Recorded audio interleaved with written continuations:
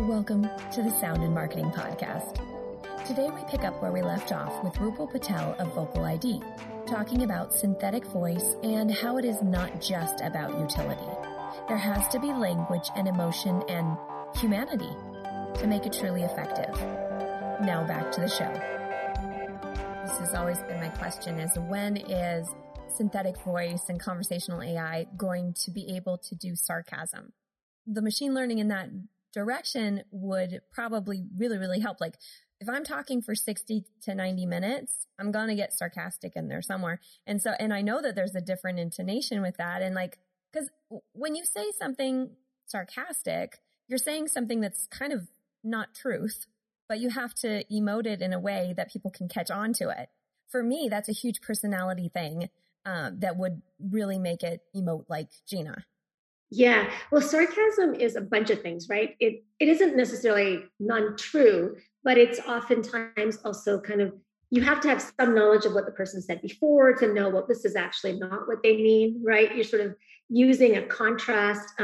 So linguistic elements like sarcasm or emotion in general is actually really hard for synthesis, primarily because synthesis is about speech. You also have to have a language model, right? To have to know sort of what was said before, why this is being said now, what's the context of what's being said. And so most speech synthesis models do have some language model, but speech itself varies by context so much. And the copy we give, the text that we give as input to the speech synthesizer doesn't know all this, right? And so if we were able to give more cues to the speech synthesizer, then yes, we could do those things. So oftentimes I think about the state of speech synthesis in terms of real conversational AI as being a human machine problem, because to expect a machine is going to be able to take copy and even just with punctuation marks and no director's notes or any of that stuff, and actually have the right kind of delivery, humans don't even do this, right? There's no reason to believe that a machine can do this. But if we were able to say, okay, here's the text, here's the copy, and now have someone who is a human then be able to change some knobs and dials to say, say this with a little bit higher pitch, a little bit lower pitch, drop your pitch a little bit, sound like you're furrowing your eyebrows, maybe drop your larynx a little bit. All those things are doable as a post-processing step, but there's a human machine element there, which I think for produced audio, I think that's the solution we're looking for. So I think the ask right now with speech synthesis is like, make it say it the right way each time, and all I'm going to give you is text coming in. That's kind of an unfair. It's not. There's no way a machine can do that. I guess that goes back to, I interviewed Noelle Silver a while back, and she said AI is only as diverse and as smart as the developer behind it. So those of you that are afraid that, robots are going to take over the world, I think we got a little bit more, because it sounds like we still need to have the control of a human being pushing those dials and knobs around. So that's good to know. Another issue that has been in the voice first world a lot, and there's Open Voice Network that's exploring it a lot, is how do we make sure that voice is not abused? Because all the things that we've been talking about is very high tech, and there's a lot of ways to trick, and there's a lot of ways to probably get away with things that people probably shouldn't. I was hearing about, there was a voiceover artist that her voice was stolen by a company in China or Japan or something like that. They were using like a TikTok for her voice, and she didn't even know it. And so, like, what kinds of things do you see that could be put in place so that this very powerful tool is not abused? I mean, I think that there's a lot of things that can be done with any new technology that's powerful. There are always going to be people who learn how to misuse it or abuse it. So there's technological things that can be done and methodological things that can be done. For example, there's ways to protect the voices or watermark them and so on and so forth. The business models can be used in different ways. So for example, our voices, you can't just get to them on a website where you just type in whatever you want if you're just any old user. Because again, that's the voice talent is part of the equation here in creating this voice, right? So there's models of how you're using the voice, how you're licensing the voice. the actual technology itself. And then the last part is really is also awareness building amongst consumers. So on the one end, I absolutely understand the fear. The other too, though, is that this is high tech. This is you have to have quite a few. You have to know how to build a voice. And yes, there's a lot of open source tools out there these days, and they can make pretty good approximations of synthetic voices. But when you want to make a convincing enough one and do all these manipulations, you do require a lot more expertise.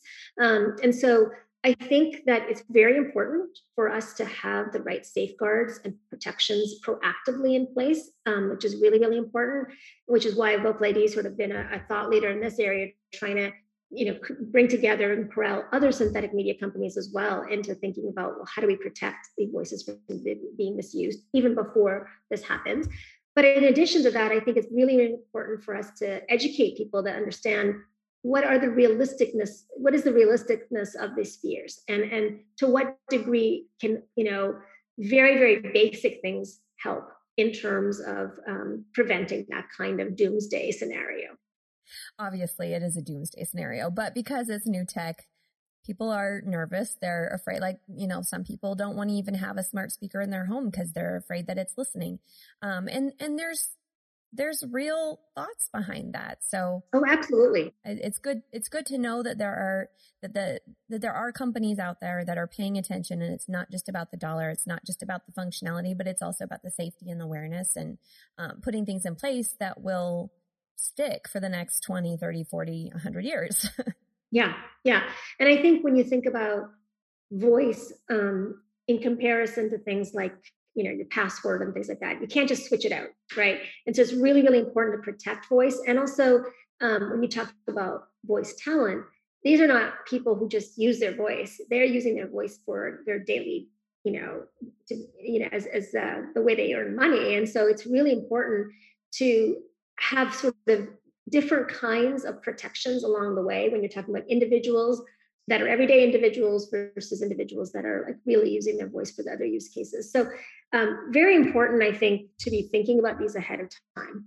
If you were to better utilize synthetic voice in brand marketing, what would that look like for you? Like, have you seen, I don't know if that question can spur on like a bad use that you've seen of it, or something that you see potential in synthetic voice really creating a cool definition of some brands' marketing?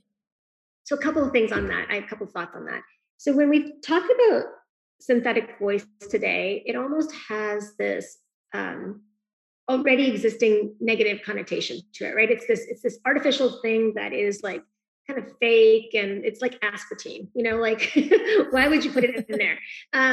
But at the same time, it has a lot of potential uses for creativity that we really haven't really touched on. And I think that's because we're in early days of this technology. The fear factor is dominating over what can this do for us. And I think, when we finally get comfortable with this medium, just like we've gotten comfortable, for example, with special effects and videos, and on screen and so on, I think we'll start to really see its potential. One of the things I would love to see of this technology is the ability to really, really bring in broader voices from a broader audience. So, for example, we hear so many different voices in the world that we live. And yet the voices that we hear on radio and TV and film are pretty uniform, or caricaturized versions of people from different areas or from different groups, right? And so what I'd love to hear is the capability for this technology, as we broaden its capabilities and usage, to really be, where products can say, oh, you know what? I want to micro segment this part of my user base and use this voice, not to convince, to deceive them or anything like that, but actually to make that product stickier, to make that product more like it belongs, right?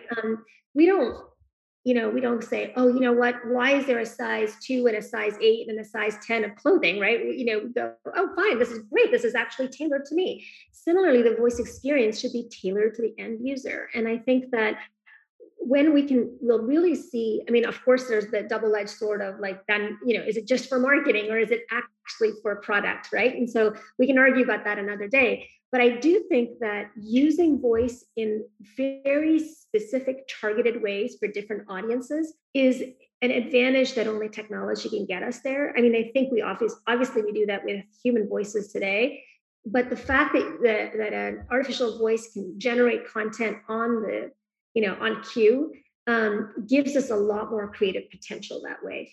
And that could be in every industry, not just entertainment or marketing, but also to healthcare, education, and all of these different areas where it's important to have a trusted voice experience, a belonging, voice experience, and so on.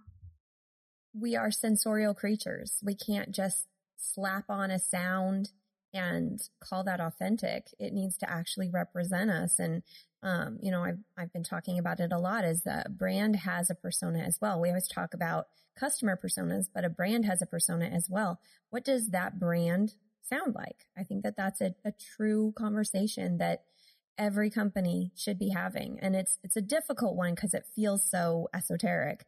But, once you really sit back and think, every brand makes a sound, but that's my own, I'll get off that soapbox.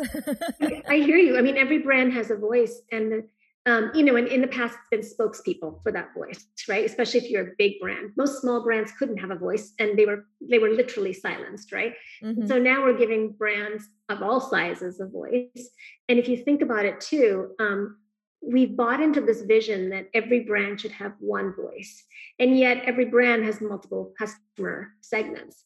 And so, yes, maybe it's important not for it to have like sort of schizophrenic sounding different voices for all of its market segments, but is there a way for there to be a cohesive brand voice and yet still different styles to speak to the various different audiences, right? So I think that there's a lot of work to be done here, and there's a lot of good psychological research to point to say, well, why is that important? And what will voice give you that we haven't been able to do thus far with marketing? It's very exciting. Do you have any exciting things coming down the pike that you think are going to be groundbreaking for synthetic voice and conversational AI? So we haven't necessarily been focusing on conversational AI so much because we've been thinking about applications where there is that human in the loop to get the most sort of authentic sounding and realistic sounding voice. With conversational AI, because the speed of return from sending a command in and then getting something out typically is really quick. There isn't that time in between, right? So I think that right now we're dealing with a lot of hacks when it comes to conversational AI in terms of what you can make the voice sound like. Oh, you can put a question mark and it increases the intonation contour at the end or something, or you can put a little bit of SSML and change it a little. These are really time-consuming things. What we're really interested in is how do we take human styles, various different styles, and create modules or capabilities where you can say, I want to speak in this other style of speech. I want it to be more announcy here. I want it to be more calm here, things like that. So that's one thing that we're working on. I think that will be really interesting in the virtual assistant space.